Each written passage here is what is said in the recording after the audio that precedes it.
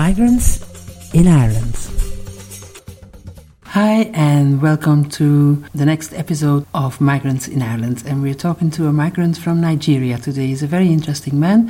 His name is Barnabas Agorh, and he is an Igbo and has a lot to tell about his work for the Biafran cause. My name is Barnabas Agorh, and I am an evangelist. I pastor Christ Herald Ministry called the CHM in short form. And I live here in Cork, Ireland. So I came here in Cork 2004, and by God's grace, on the January 2005, I got my status to live here in Ireland. Oh, that was very fast, actually. Yeah, and that time it was at, what is it called? This village is far away from here. It's called Leitrim. Oh, Leitrim, okay. Ballinamore in Leitrim. Okay. So when we got the paper, because my wife had lived in Cork before and she delights to live in Cork. She loves to live in Cork. Then we decided to move from Leitrim, because that place is a small village. And we came and got accommodation in Ballincollig. So since then, up to date, we have been living in Ballincollig. With your children? You have children as well, don't you? Yeah, I have 4 kids. I have 3 boys and 1 girl. Okay. And how are they finding it? The first son and the daughter, the second, was born in South Korea, and 2 of the smaller ones are born in here. They are Irish. Okay, so you've traveled quite a bit then, South Korea. Yes, yeah. I traveled to South Korea in 1994 just to looking for a job. Okay. And because of immigration, status is tight to get. So I was not able to have citizenship because they don't give there. But I was living there with what they call D7 status, only for open a branch office as a trading office. Okay. So I operated it for some years, helping the Nigerians coming over there to buy products to get through the warehouses, because I can speak a little bit of Koreans. Wow. So when the immigration problem gets so tough, then I decided to move to Ireland. Okay. And how do you find it? Are you happy with that decision so far? Yeah, of course, because as you can see, I spent 9 years in South Korea without full documented. And the condition, when I was documented, like I told you, having the office in South Korea as self-employed person, there's so many restrictions. If you don't export a certain level of export, they cannot renew your paper. So whichever year or month you are stuck with it, bringing documents showing your export receipt, they cannot extend the visa. So, but here now, when we were given leave to remain, we were not given with a specific condition on how to leave, but they told us that you can do whatever you want to do. Whether study, want to self-employed, you can do it without limitation. So as I can say, this place is more preferable than South Korea, because I have my liberty to do whatever I want to do. Okay, and you're doing very interesting things, don't you? Yeah. You're studying? Yes, I'm studying here in Maynooth University. I'm studying philosophy and theology. I'm in 2nd year right now. So I'm hoping to go to 3rd year, which is the final year, by this coming September. And I love the job I'm doing there, because I'm being equipped myself. And I'm hopefully by September next year, I would like to switch to law. Wow. Because of what I'm doing for the Biafrans. Mm-hmm. And philosophy has a link with the law. So I have made the inquiry with the career office, and they told me that I could switch over to law if I wish, and which definitely I wish to do that. Okay, wow. And do you travel up and down to Maynooth and to? Yes, I used to take a coach every weekend. I will come back Friday evening after the lectures, and on Sunday evening I will be traveling again. A lot of traveling is involved. When I drop in Dublin, I have to wait for some time, very long time to get a bus because I live in Selbridge. I took accommodation in Selbridge, and there is a lot of cold during the winter that I stand on the road waiting for the bus. But I am very much motivated because I want to get myself educated. I need it, and I want to use this for my people and for myself and family as well. Yeah, and your wife is a website developer, I think. Or... Yes. And when we came in here, she went to the College of St. John College, not College of Commerce, I want to say. St. John's College. She did the primary studies of web designing. Then after all, she wanted to get admission in CIT to do the degree course, but the quorum, the quota they take from inside Ireland is very minimal. They take 40% from outside the country. So during her own time, it was only 2 students they are accepted in the CIT from Ireland. Every other one is from Germany, from outside the country, in that very web developing department anyway. So, but after that, she engaged herself in an online studies, taking some private studies, and she's increasing and multiplying, gaining more values to add into the primary course that she took in St. John's College. It's very good to see such active people, and you're so learning. That's amazing. It's amazing, really. Yeah, it's course. very, very good, yeah. And tell me now, because you mentioned Biafra there, what are you doing there? Well, Biafra is a course that I was so much delighted to involve myself into. 1967, Nigerian had war, the civil war. And the cause of the civil war is that because we have 3 major tribes in Nigeria. During the British colony, when they want to leave, they handed power over to the northern Nigeria. The leader of the northern oligarchy decided that the power that British gave to them was a kind of compensation to them for the battle that Ottoman Damfodio lost during the imperial masters regime. And they wanted to use us as slave, and they begin to marginalize us. And my people from my tribe, the Igbo tribe, we are travelers. We travel much, and we are very much industrious.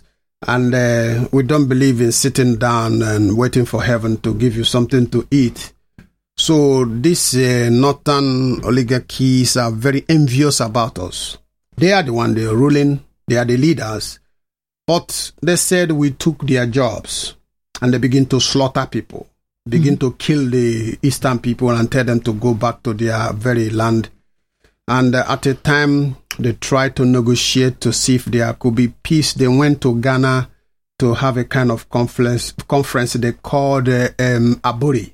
That meeting of Abori, the General Ojukwu, who is the commander-in-chief of the armed forces of Biafra, had an agreement with the northern leaders and the Nigerian government to have peaceful confederacy. But when the Northerners went back and sent the information to Britain, the British government told them that what you have signed is your death warrant if you allow that to be, so they nullify the agreement. Then the killing started. So Ojukwu now declare the Republic of Biafra. So our people were by truck, by train, going home, and still they went to the highway, stopped the trucks, stopped the train, massacre people, they kill. So when war broke, my 2 brothers was involved. They registered as a volunteer at the beginning of the war to fight to defend their fatherland.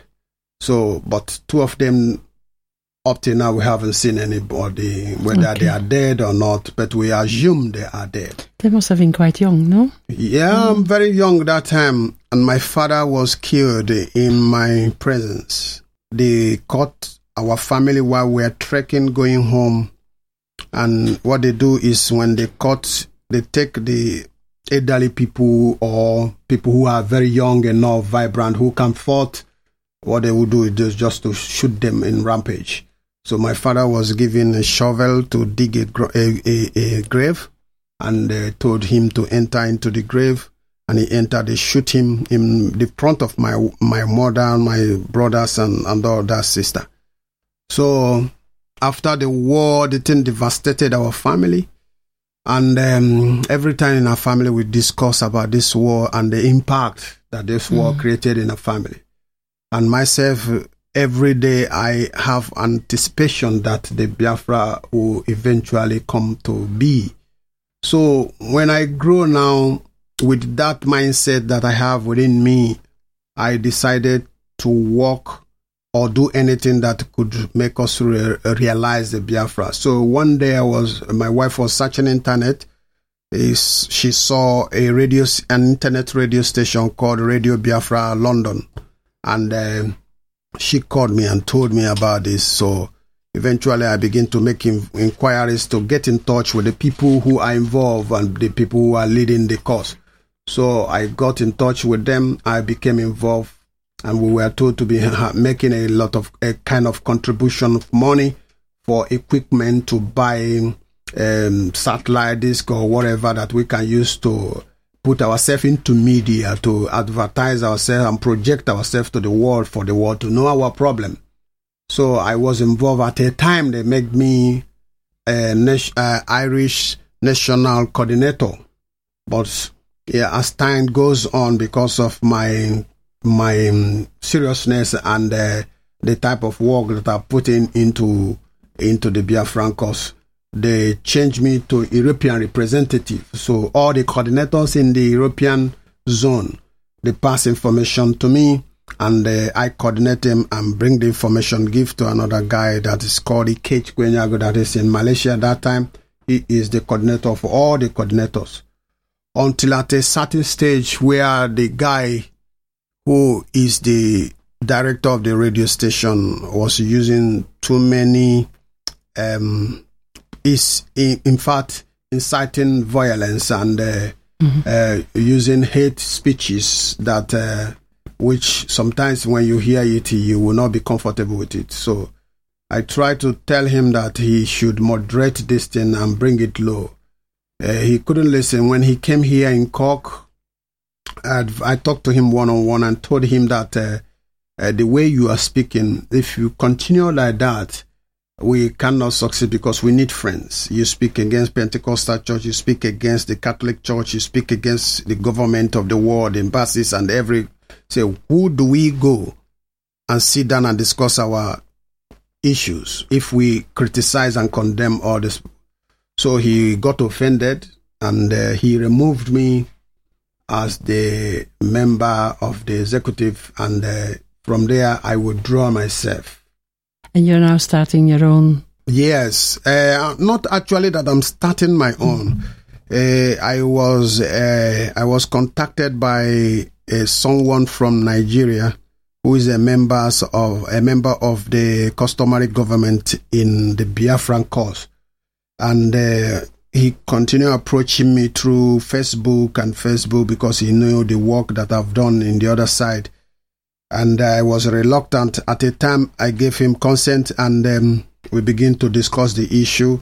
And I took some number from him and make some inquiries to find some accusation laid by the other guy against them, to find the truth behind it, because we were all brainwashed with what he said against the Biafran government, the customary government we have.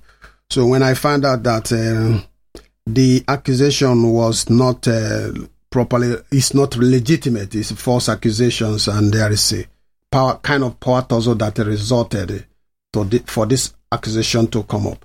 So I consented and I agreed to work with them. Okay. So I promised them that I'm going to set up an internet radio, and this internet radio I'm going to work on Biafran struggle on a Christian concept.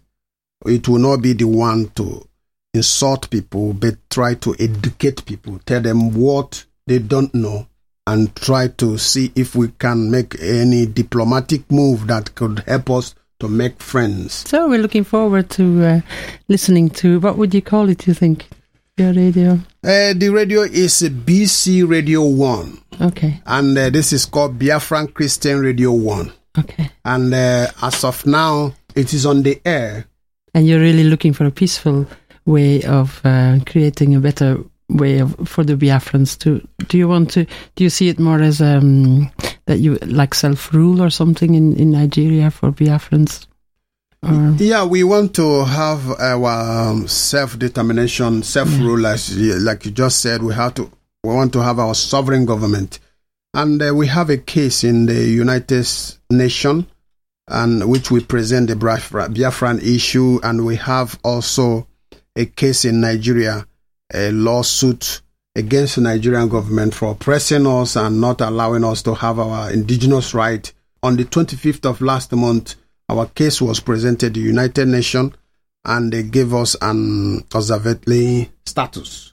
And last December, the AU, African Union, gave us an observatory status also. So we are now partial part of a member of the United Nations. That's so amazing. What we intend to do now is to educate our people for a peaceful demonstration, because in this contemporary age, you don't need to use force or killing people in order to present your case. You have to demand for your right and present to the world why you need this one, why it belongs to you.